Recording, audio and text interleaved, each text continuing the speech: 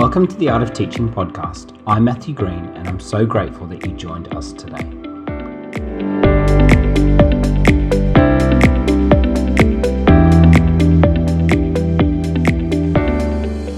Pasi Sahlberg has worked as a school teacher, teacher-educator, researcher and policymaker in Finland and advised education system leaders around the world.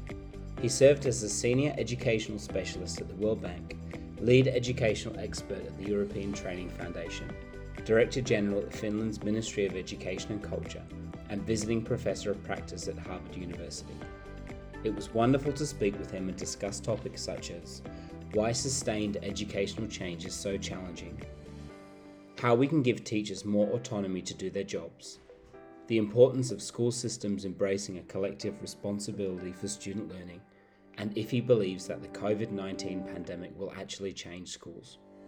I hope that you get as much out of this interview as I did. Please enjoy. Pasi, welcome to the podcast. Thank you so much for taking the time to have a chat to me today. Where are you phoning in from? Thank you, Matthew. I'm sitting in the Kensington, Sydney. This is the Gadigal land, so I want to pay my respect to the traditional owners of this beautiful land and pay my respect to elders past, present, and those emerging. Fantastic, great. A couple of rapid fire questions, Pasi. What is your coffee order? You're an Australian, pretty much an Australian resident now, so I would imagine that you would be pretty into your coffee. What's your coffee order? Yeah, I still order as I used to when I lived in Italy to just ask for espresso. I guess you say short black here. Yeah, absolutely. Do you enjoy the coffee culture in Australia? Is it different to? No, I do actually. That's one of the strong parts here. It's much better than the education policy framework here. Fantastic. What is on your bucket list that you're still yet to do? Oh, that's a hard one.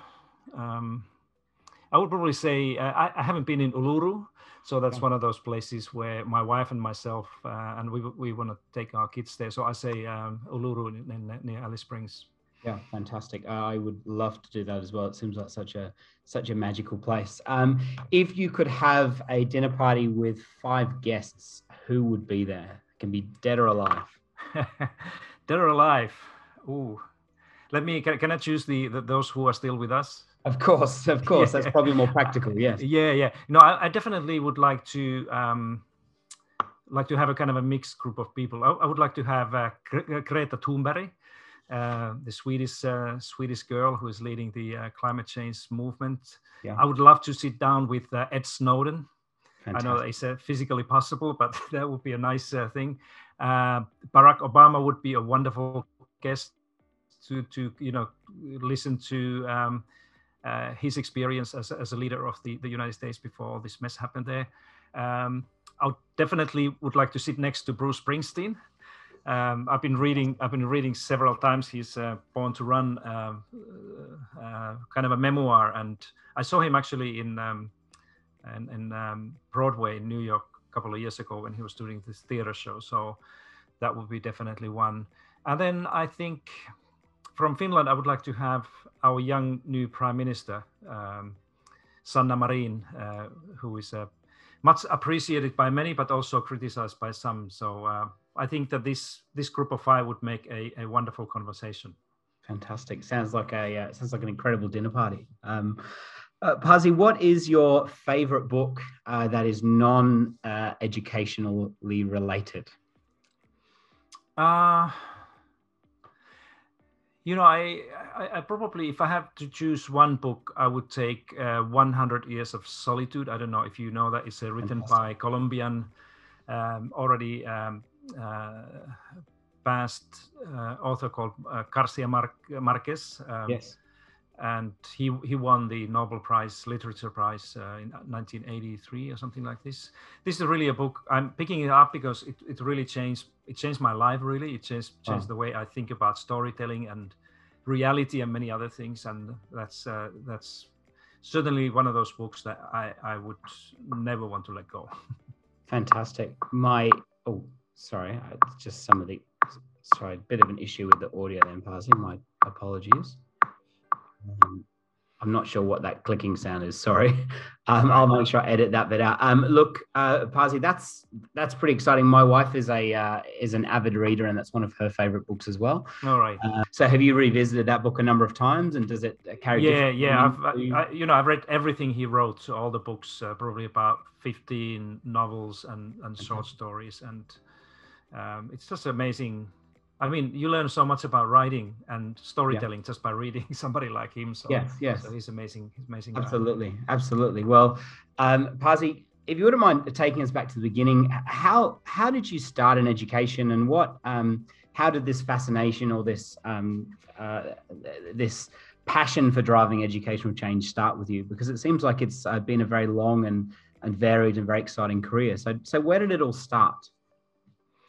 Yeah, I was. I've always been a teacher, and I was actually born in a family of teachers. So I don't know any other form of life than what it is to be a teacher, or taken care of by parents who were teachers, and probably that was a thing that was driving me into teaching. But I remember that when I was it's probably high school, I was interested in all kinds of other things, but not so much about school. Music was my big thing. Sports, I was doing a lot of different types of sports. I was writing. I was really interested in cinema. But I remember that I was thinking when I was in probably about 16, 17 in high school, and surrounded by all these other things that were so kind of important for me, that why the school is not doing things that would be equally important, kind of interesting for me. That why I'm not kind of inspired by these things like foreign languages, for example, that I really regret now afterwards. That my school, like all the schools in Finland, were offering all kinds of foreign languages, but I just they didn't interest me at all. And at some point I kind of woke up and I said that there must be a better way to teach. I loved some of my teachers, and some of them I didn't kind of held in too high esteem at all. And I started to think that you must be able to find a way to teach these things in a more interesting way, or design the school that would be more kind of open to different types of young people. And that's where this kind of flame started to drive me to teacher education, being a teacher, and then working in the system. So like with many other people, that I was interested in how to change my own way of teaching mathematics. I was a math and science teacher for many years. How can I teach mathematics in an interesting way so everybody would be on board with that? And then I started to think about the school. How can we change the school? And I was back home in Finland, and then this question of the whole system came to mind. That if we can change the school, does it mean that we can also turn around the system? So it's been a kind of an evolutionary thing in my life. Yeah, fantastic. And for those that are not familiar, obviously, as the former Director General in Finland's Ministry of Education, that's quite a big role. I think that I have a busy day as a classroom teacher, but it seems like quite an immense role. And did you start to see sort of a look at the broader structural changes within the Finnish education system, or the system that you're involved in? Did you begin to think that there was much more that could be done from a structural level? Is that why you kind of decided to go down that track? It seems like an incredible opportunity. Yeah. But, most of these things I've done in my life are just coincidences, like lucky, fortunate accidents. I could say I've never really applied to like deliberately to any particular position. There's always been by invitation or an opportunity. And the fact that I was able to join my colleagues then, this was in the late 1980s. I was a young teacher then at school, and early 1990s, to look at the system level things. We were, Finland was going through a kind of a fundamental change economically and socially and culturally in many ways, because of the Soviet Union collapsed, and we were just kind of an entry to European, full member of European Union, and many other things. The old economy was going away, and Nokia and high tech, and there's a lot of things happening there, and people realized that we need a different type of education system. So when I left school teaching and went to work with the system, this was the kind of environment, and it's not really like like what we have in Australia right now. This was, Finland was a country that was kind of in the middle of, these questions of, are we going to be successful in the future? What are we going to be?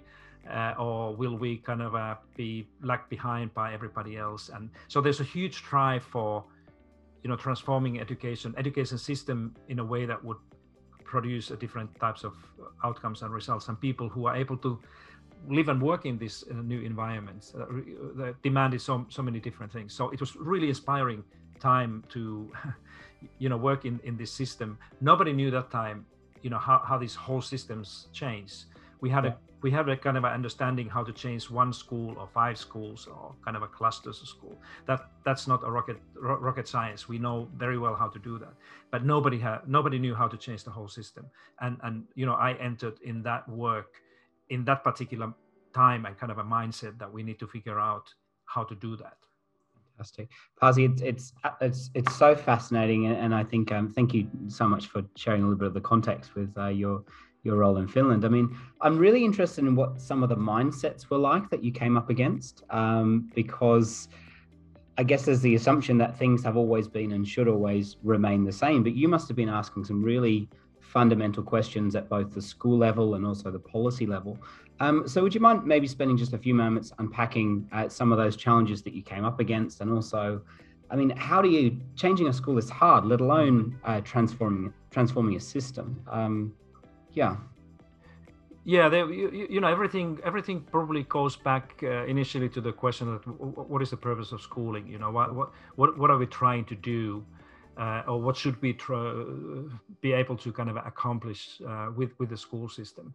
But one thing that we did and this was in the late 1980s. I was teaching in the school then, and that was, for me, it was a really important thing to be in a classroom and work with the students, and at the same time work with this kind of a emerging government transformation that we were seeing. And one of the things I remember that we started to work fairly kind of seriously, that not many people believed in at all, and it was widely questioned as a thing that should not be part of the education transformation at all. And this was fundamental questions like, what is knowledge? And if you're a teacher yourself, if you take this to your school and have a conversation with the colleagues, it very quickly leads to very kind of a deep philosophical questions about what are we actually talking about. And then of course the follow-up question was that what is learning, how learning happens. And now those who are listening to this, you need to put these questions in a right context, because in the late 1980s, early 1990s, the science of learning, the learning sciences were actually going through a kind of a paradigm change. And so we were leaving behind this behavioral view of learning as something that would be understood by looking at students or individuals' visible behaviors, into a kind of a much more a cognitive view of learning, where we cannot really see what's happening in our minds. So we were asking, these questions like, what is knowledge? What is how learning happens? And then the follow-up question is that what should the teaching look like, or the school look like? So we spent many years working with these questions. So we actually took them to the level of the system, to all the schools in Finland. So we invited all the teachers. Fantastic. To have this conversation. You can just imagine, what the change looks like when you have teachers coming together and having these conversations about these fundamental questions. And now I know that there are many Australian listeners, teachers who say, oh yeah, this is a wonderful thing if you have a luxury to have time to have a cup of coffee and have these conversations in a school. That in Finland, you have to remember that in Finland still, and definitely that time, had much less hours to teach and duties during the school day than the teachers in Australia have today.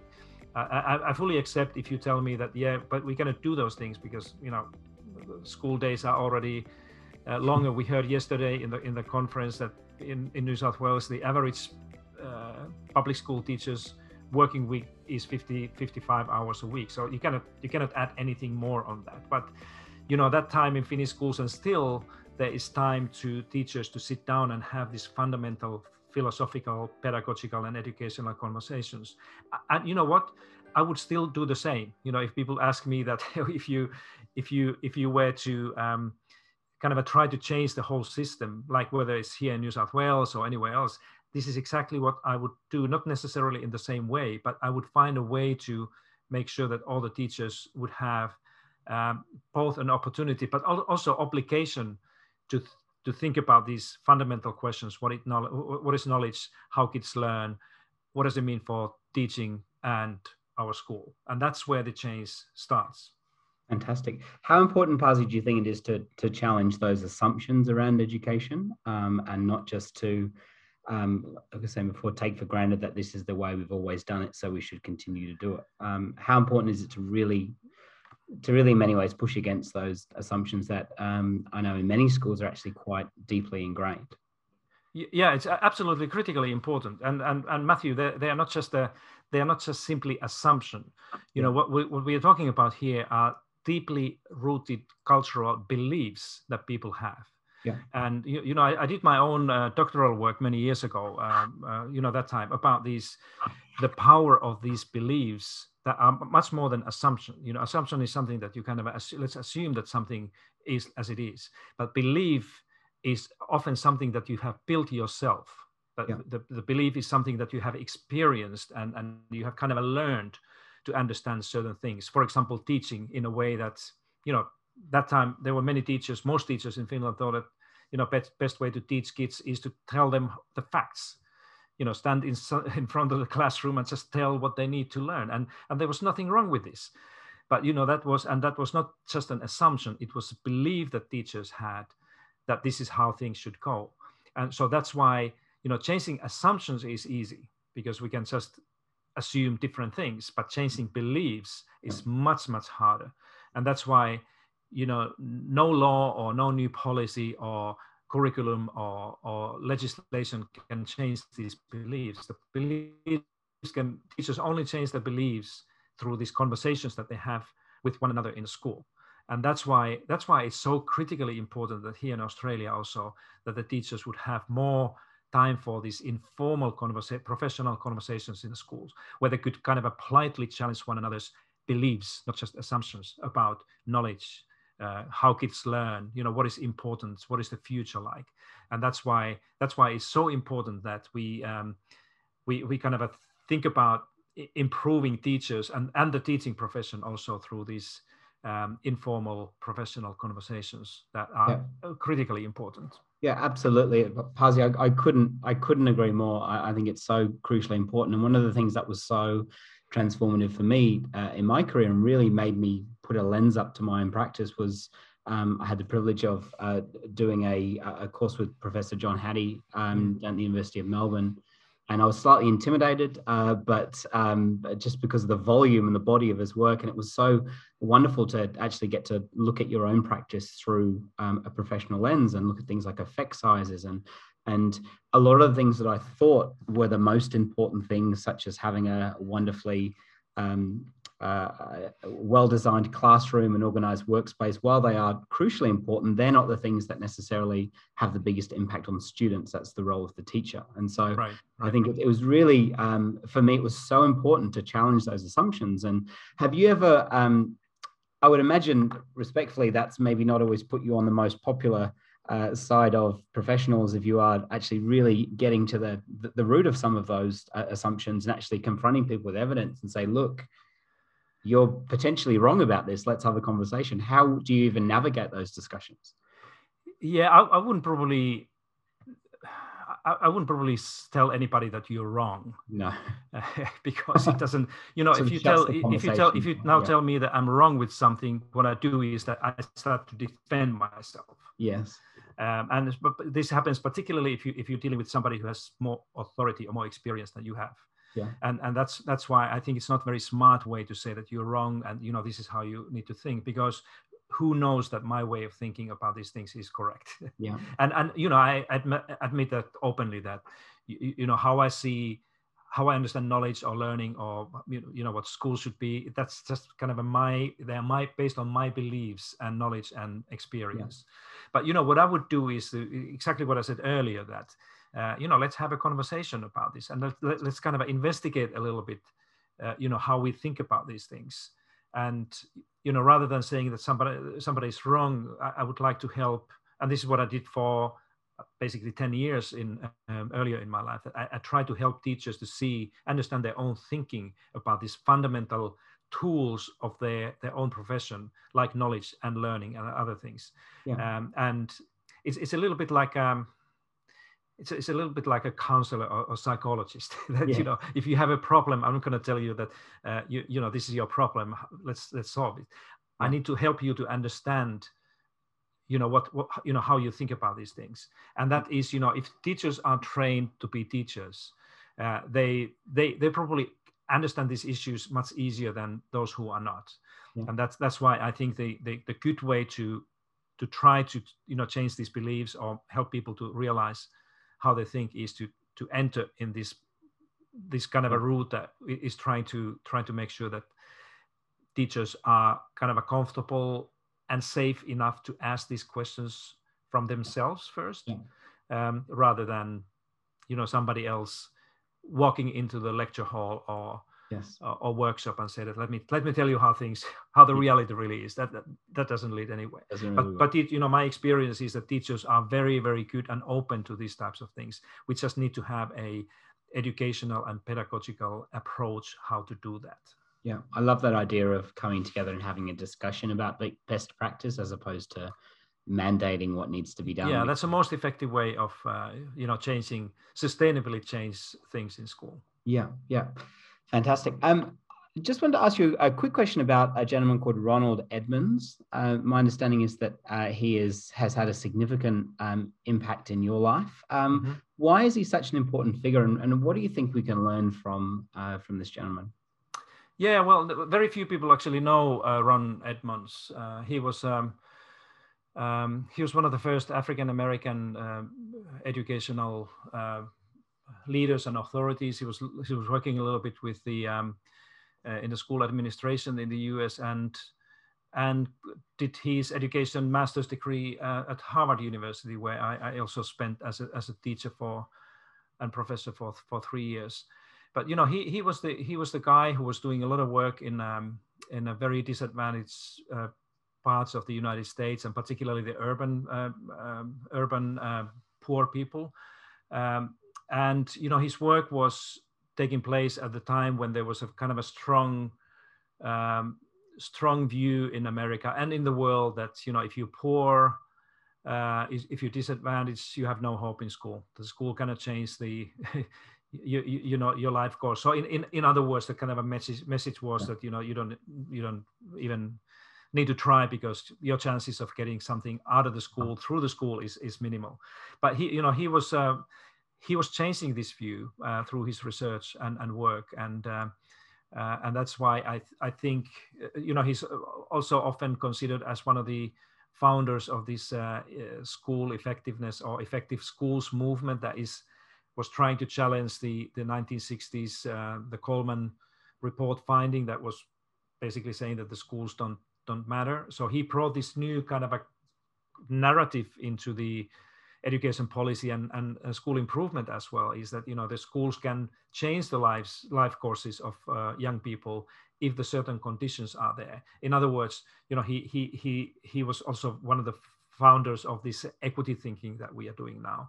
That he was emphasizing the fact that if we are trying to teach the urban poor in Americans' large city suburbs, they just don't need good education. They also need a kind of a care and social support and help and many other things outside of the school. And that's why I think he's a significant person and figure in a way that he was an academic and he was doing research and writing and publishing stuff, but also working in a practice. And so he has been paving the way for many other people to kind of believe that schools can change the lives of children if we just think about schooling in a little bit different way. Fantastic. Sounds like he made lots of wonderful contributions to education. I'd never heard of him, I must be honest, until listening to an interview that you did, and I'm very excited to dig more deeply into his work. He sounds a fascinating individual. Yeah, and I think Matthew is also, the school reform literature is very much dominated by white Caucasian males, often in their kind of a late part of their careers.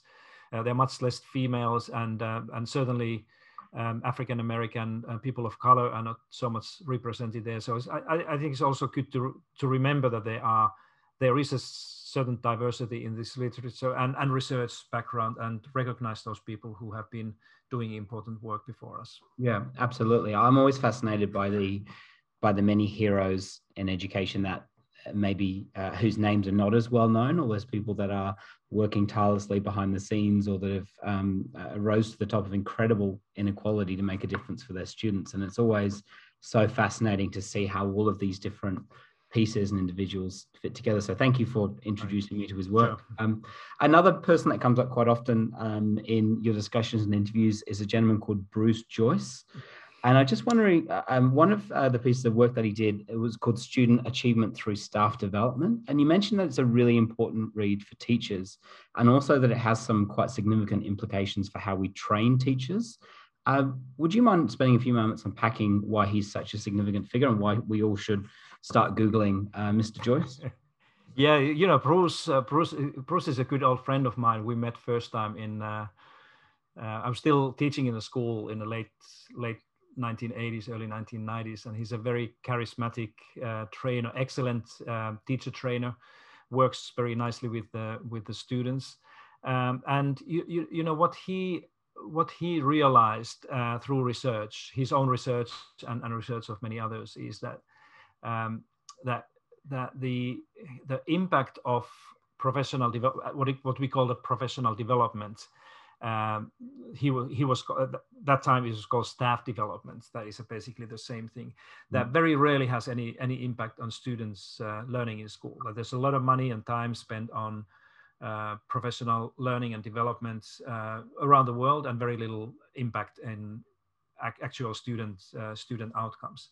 So he started to work on that, and in this book and in his later work, he realized that there was one important piece missing. And we come back to this same thing that we spoke earlier about the importance of informal time for teachers during the school day to spend, hang around with one another, observe one another's classes, and help others to teach. And this was Bruce's kind of a finding that is so nicely explained in this 1988 book that you mentioned, that unless that the workshops and lectures and seminars and even a kind of a practice in the workshops that we give teachers often about new teaching methods, for example, in most cases, almost always fall short of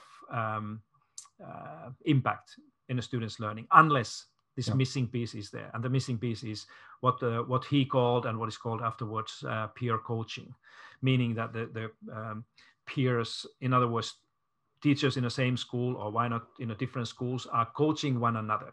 Just like a athlete coach is coaching the athlete to, improve a little bit, find a different position to do the performance, whatever they're doing, exactly the same way that when there's somebody helping you to teach in a different way, somebody's giving you feedback about, how you can get more out of these things, that's when the impact is really becoming more visible. I know that John Hattie has been talking about this, the feedback as one of the most significant factors in effective teaching and effective schools. But this was actually what the Bruce Joyce already 35 years ago realized, and through this work said that we, unless we have this peer coaching, this peer-to-peer element in as part of the professional learning, very little will be visible in the end of the day. And that's why, we can still see a lot of practices related to staff development or professional learning here in Australia and everywhere without this element. And I just wonder that, why we are not doing something that was already figured out a long time ago that we need to do to make sure that these millions of dollars or hundreds of hours that we spent on professional learning would give more positive outcomes in the end. Absolutely.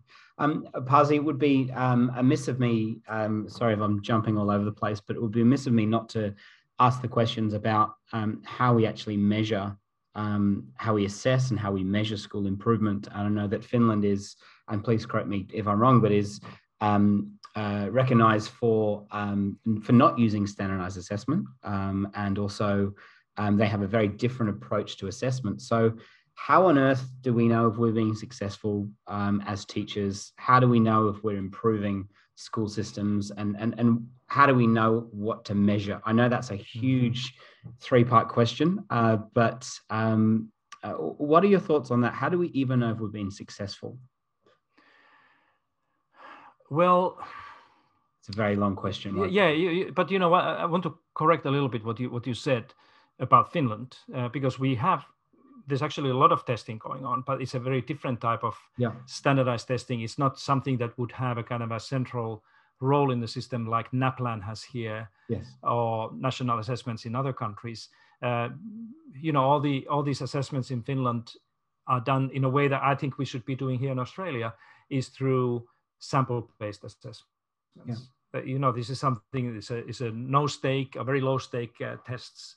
Doesn't have any consequences to the teachers or the schools or anybody. It's used for the purposes of exactly answering these questions that you ask. You know, how the system is doing. You know, are we getting any better in whatever we want to measure? But then the other thing I would like to give kind of a short answer to your question, which is a good question, really, is that if you really want to know how the kids are doing in the school, what they are learning, then the first thing we should be doing is to ask the teacher. And you know, this is something that is still ignored in most countries, and it means that it kind of indicates that we are not really trusting the teacher's understanding and judgment of the children's learning. I have two boys here in a public school, and I trust much more my boys' teachers' words about how they're doing in the school than any external assessment. You know, I just don't. I have no reliance, kind of a trust in the NAPLAN. That I'm not even interested in seeing that, because it doesn't mean anything to me. What means everything to me at the early years of primary school is what the teacher is telling me. And that's why, if we really want to know, you know, whether kids are learning or whether they're kind of a progress in school, and even how the schools are doing, we have to ask more often than we do now. The teachers alone, like I was explaining you, but also teachers collectively. And this is something that I think less schools here in Australia are doing this, that every school in Finland has to do, that they have to collectively kind of create an idea and explain, you know, how the school is performing compared to, you know, last year or you know, compared to the standards or expectations that they have. So the teachers really have to sit down and answer these questions, how we're doing. And then you cannot do that, of course, without any data or anything, just to kind of I think that, you know, we are doing better, that you have to justify those things. But you know, all this type of assessment work that that is taking place all the time in Finnish schools, you don't see those things, because they are not kind of in a mainstream work of the school. So we need to trust much more teachers' judgment and believe what they say, just like we rely on our GP's words about, you know, our health, and then do much smarter system level assessments based on sampling, and then use that data for the kind of a system level monitoring and policies and improvement work. Fantastic. And that should be the direction here in Australia as well, I think. Yep, absolutely. And I think you raise a number of interesting points, and specifically, I think, around how teachers are even recruited in Finland, and the whole process of maybe how much more esteemed the profession is over in Finland than maybe it is in other parts of the world. I could be speaking out of turn there, but also the importance of treating teachers as professionals and giving them that professional autonomy to be able to make those decisions. I think absolutely. I mean, you know, we often hear these comparisons saying that teachers should be treated or should be compared to other high professionals like medical doctors and lawyers. And you know, here and in most other countries, we are far away from that type of situation. But in Finland, we actually have the same kind of a way of treating these professionals, like the lawyers in America. Before you can be a lawyer, you have to do the bar exam. So you have to show that, and it's probably the same here in Australia, that you have to pass the exam to call yourself a lawyer. And it's the same thing in a medical practice, that there's a very high standard of getting people in and graduating them. So not anybody can be a medical doctor for sure. And in Finland, we treat the primary school teachers and even early childhood teachers now exactly the same way. That it's not for everyone. Even if you are able to get in, to be able to graduate, so that you can call yourself a teacher, primary school teacher, or teacher in general, you really have to you have to pass the test. And it's a rigorous way of doing. I was a teacher trainer for many years in Finland, and every now and then it happened that there was a student who we realized at the university, we thought that this it's not going to be good to allow this person to teach kids. that he or she must be he or she is better in some other profession, and we didn't. We just guided these persons somewhere else, and this is exactly how it should be. But just to look at teacher training, unfortunately, in many parts of Australia here and many other countries, anybody can get in. If you cannot get anywhere else in a higher education, there's always a way to become a teacher. And then that's why we have this unnecessary problem here in Australia to think about who are good teachers and who are bad teachers, and should we pay teachers, good teachers, more and others less, because there's so many different types of people walking into schools with the diploma saying that I'm a qualified teacher. And I think that in a country like this, that we should have much more kind of a rigorous selection into the teaching, but also much higher kind of academic expectations to graduate, to make sure that everybody who gets the title of being a teacher, that they would be held to the same high standards. Absolutely, I couldn't agree more, Pasi. And I, as I shared with you before we hit record, I have two little girls, a 1-year-old and a 3-year-old, and I've obviously always seen the value and the significance of education. But I think for me, and I don't want to sound like one of those parents, but as soon as I had my kids, it became a lot more personal, I think. And so I see the incredible work that their early childhood teachers do. I think I am so much more in awe of the teaching profession now. I think after having children and exposing them to it, I think is super important. And you mentioned as well, you have two young sons. Yeah. And you obviously are sending them off every day to that system. And I think these are such significant questions, I think, to ask. And I think it's so wonderful to see that there is in Finland a vetting process, if you like, of people that it's just not cut out for. And we don't seem to have those discussions in Australia. And so I think it's a really important discussion to have. Yeah. Pasi, you're obviously over at the University of New South Wales, working for the Gonski, working with the Gonski Institute. What's your role in that? Can you maybe spend a few moments unpacking what some of the aims of the Gonski Institute are, and also what's your role within that? Because it sounds absolutely fascinating. Mm-hmm. Yeah, the Gonski Institute was established about 2.5 years ago, maybe 3 years ago. In the University of New South Wales, and they invited former Minister Adrian Piccoli to lead and create that institute. And Adrian basically called me and said that they have a job opening, that would you like to join the team? And I'm always interested in kind of a new ideas. But I ultimately decided to come here with my family and children, because of this mission of the Gonski Institute. That is basically we are using 2 words to explain what we do, and it's the fixing inequities or inequalities here. So that's basically what the institute has been established to do. And my role there is to I'm a professor of education policy at the university, so I do what the university professors normally do. I do mostly research related to equity. I teach and supervise students as part of this thing. And then related to this Konski Institute thing, I spend a lot of time doing kind of advocacy work in the communities and around the country. Really, I visit a lot of schools and meet a lot of parents and kids and teachers just to try to kind of help people to understand better and more broadly this idea of equity and inequalities here in Australia, and then hope that this better understanding of why this equity and inequity are so important things here is to have more people to talk about it and do something about it. Fantastic. And my understanding as well is that you are speaking at the Opera House, and that's coming up relatively soon with Eddie Wu, I think. Yes, we have a fascinating individual. Eddie is I know very interesting, very quirky, very interesting guy. Yeah, we have I'm leading a series of 3 kind of essential conversations at the Sydney Opera House. And the first one is about the beauty of mathematics, and the next one in May will be about the Indigenous education here in Australia, what to do with that.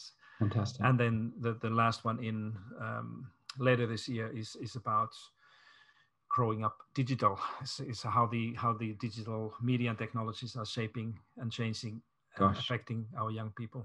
I just recently got tickets for that, and I had to persuade my wife to have the evening looking after our wonderful children. So I think it'll probably not only the cost of the ticket. I think I may have to take her out for a nice meal for her to recover. Please, please do that. Look, Pasi, just a couple more questions. I want to be respectful of your time as well. Just a couple of recent articles that you've written or been involved in that I'd love just to briefly touch on. In a recent article, Will the Pandemic Change Schools? You talk a lot about the impact of the COVID-19 pandemic, and I just wanted you, wondering if you could maybe highlight some of the issues that maybe that has either exposed with the Australian school system or education more globally, and also what indications that have given us for how to move forward with this, because it's been like something we never expected, but yeah, what are your thoughts on that? Yeah, well, everybody will probably remember, because this pandemic came fairly recently. It's less than 1 year ago when we began to understand what is most likely gonna happen. But very quickly, the thing that happened was that there was a lot of writings and podcasts and articles about the need to reimagine learning and redesign schools and change everything, and many people saw that this pandemic is this kind of a perfect storm now to wipe away all the old things and then rebuild a new school. And so I have been writing about that quite a lot, actually, and many others, just asking that is this pandemic going to change the schools, or are we just going to return back to the old normal? And my point in this article is that I don't think that, first of all, I don't think that this pandemic alone will, or any external shock will change the schools eventually, unless we learn to think a little bit differently about the process of how this change happens. And that's why in this article I argue that if we continue to trust and rely on central policies and directives that the governments and the departments will kind of send down to the schools and teachers and classrooms and say that this is what we need to do, the change is not going to be visible. And that the alternative thing that could happen, and I hope that this pandemic would help us to see more, is to rely more on these wonderful teachers and principals and schools that we have, so many here in Australia, in all parts. I've been in every single state and territory here. I've seen hundreds of schools and thousands of wonderful, committed, enthusiastic teachers. And my hope is, and that's what I write in this article, my kind of a hope is in these powerful individuals and schools and clusters of and networks of schools. And if this pandemic would help us to understand that the change should come equally as much driven by these powerful change makers than the policies and reforms, then there would be a hope. But as I said, I don't see that much signs, certainly here in Australia, about that. Yeah, I mean, because obviously in the article you write about the bold and brave shifts that need to happen in terms of mindset, and I thought that was such a fascinating point, that the innovation, in many ways the revolution in education that needs to happen, will come from those that are actually working within the system, and from those that are actually teaching the students. And I thought that was so wonderful and so empowering. And thank you so much for writing that article. I hope that I'll actually put links to all of that in the bottom of the in the show notes. But for those that are listening, a really, really powerful article. I don't have my one in front of me, but the one that I was reading was covered in highlighters and post-it notes. And actually, when I read it, I felt really empowered as an educator to be the one that was actually going to help make those changes. I mean, we don't need to wait for external things. We can actually do it ourselves. So thank you so much for taking the time to write that, Pasi. Just a couple of quick questions. You recently mentioned that, you just mentioned that in the Opera House, you're talking in your third talk about growing up digital. So I would encourage people to purchase tickets to that. But you also talk a little bit about the importance of empathy and well-being in relation to technology use. And why do you think these are so important things for us to consider with this kind of newfound data that we've recently come in? Empathy and well-being among all of us, but particularly young people, are important because both of them have been significantly in decline during the time when the technology has been available for everyone. And of course, I know that there are people who say that, but you cannot establish a causal link between, people spending more time with the technology and declining empathy and well-being. I know that, but yes, I still do believe that, there are a lot of studies coming out now in the United States and around the world, really, that is showing us the decline, not only these two things, but many other things.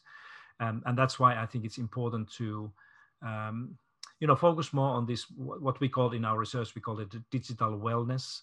That is, it's a more positive idea than just, try to argue that we need to put the technologies away, or we have to ban them in schools, or restrict children to, not spending hours and hours every day with the media and technology. So, the education is the huge power that we have in order to address more the empathy and well-being thing. And there are some other things. And that's why I think we are now at the kind of a tipping point of this issue, that what is, how this wonderful thing that technology has brought us is going to shape our lives, and what is it going to do for us. And if we can use education in schools and parenting,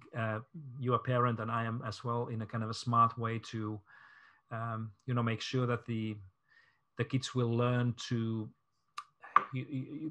use responsibly and safely and ethically all these devices that they have, the future is going to be much better. But there's no doubt about it that the these two things that you mentioned, empathy and well-being, and health in general, have been in decline, and they continue to decline unless we do something. And that's why this research that we do is not necessarily going to solve the problem, but we're gonna provide more kind of evidence, research-based information and facts to parents and teachers and everybody else to have a better conversations for raising these issues again.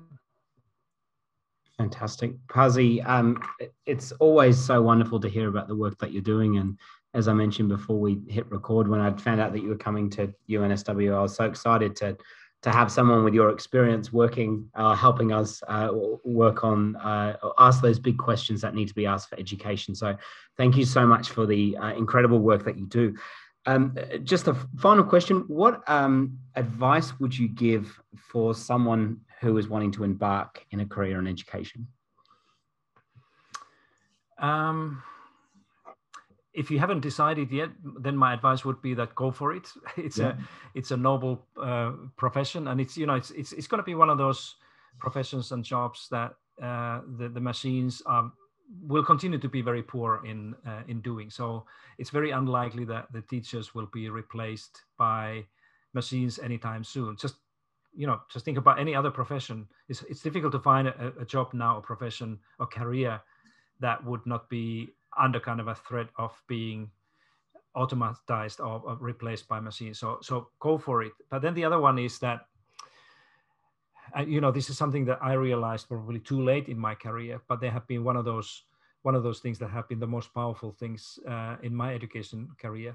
One of them is that, teachers, if you're in education, particularly if you're a teacher, you are kind of you grow into this model that teachers are always right. The teachers know everything, and teachers never make mistakes. And that's the, I remember that when I went to my first classroom, I had this fear of, screwing up or not knowing something or making mistake, and it was a horrible feeling. And now I understand that I should have learned that already in the teacher training. The power of being able to be wrong. Yeah. And that's something that I'm telling all of you who are kind of considering teaching, or if you're in this road already, is that,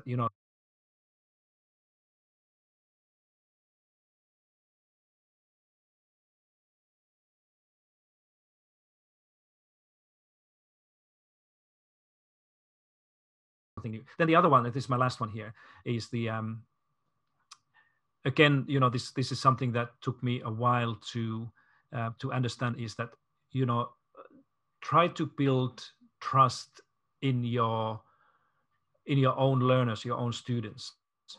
Trust them more than you probably should, in terms of them being able to learn and figure out what you want them to do. And that's something that's, again, should be part of the initial teacher training. What is trust? A powerful tool to empower and shift this kind of a responsibility of teaching to the learners, students, to be responsible learners.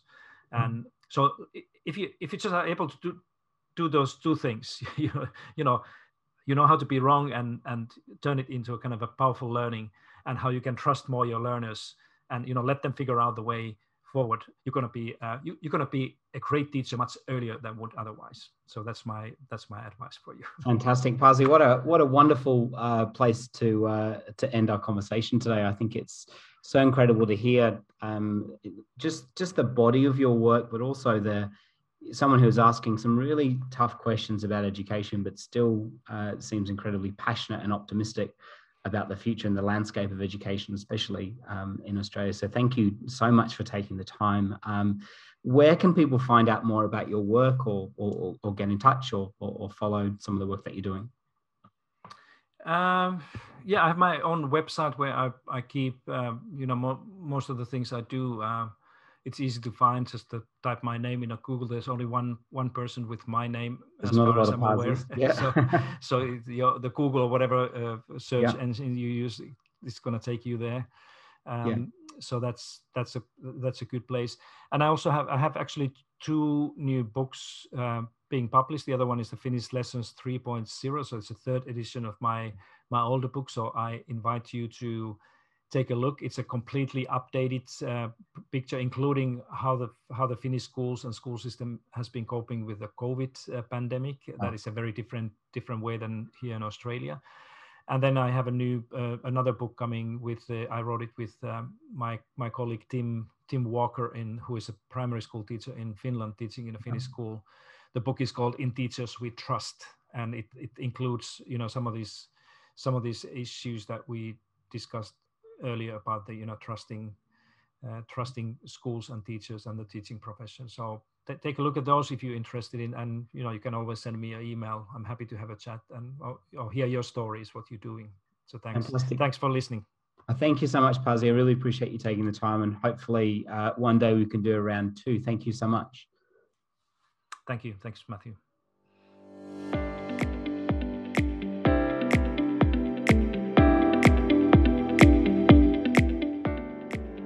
Thank you for taking the time to listen to this episode of the Art of Teaching podcast.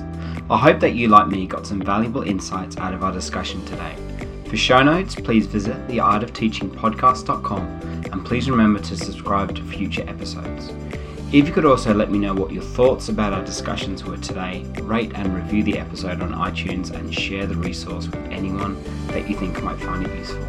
Thank you for listening. Until next time.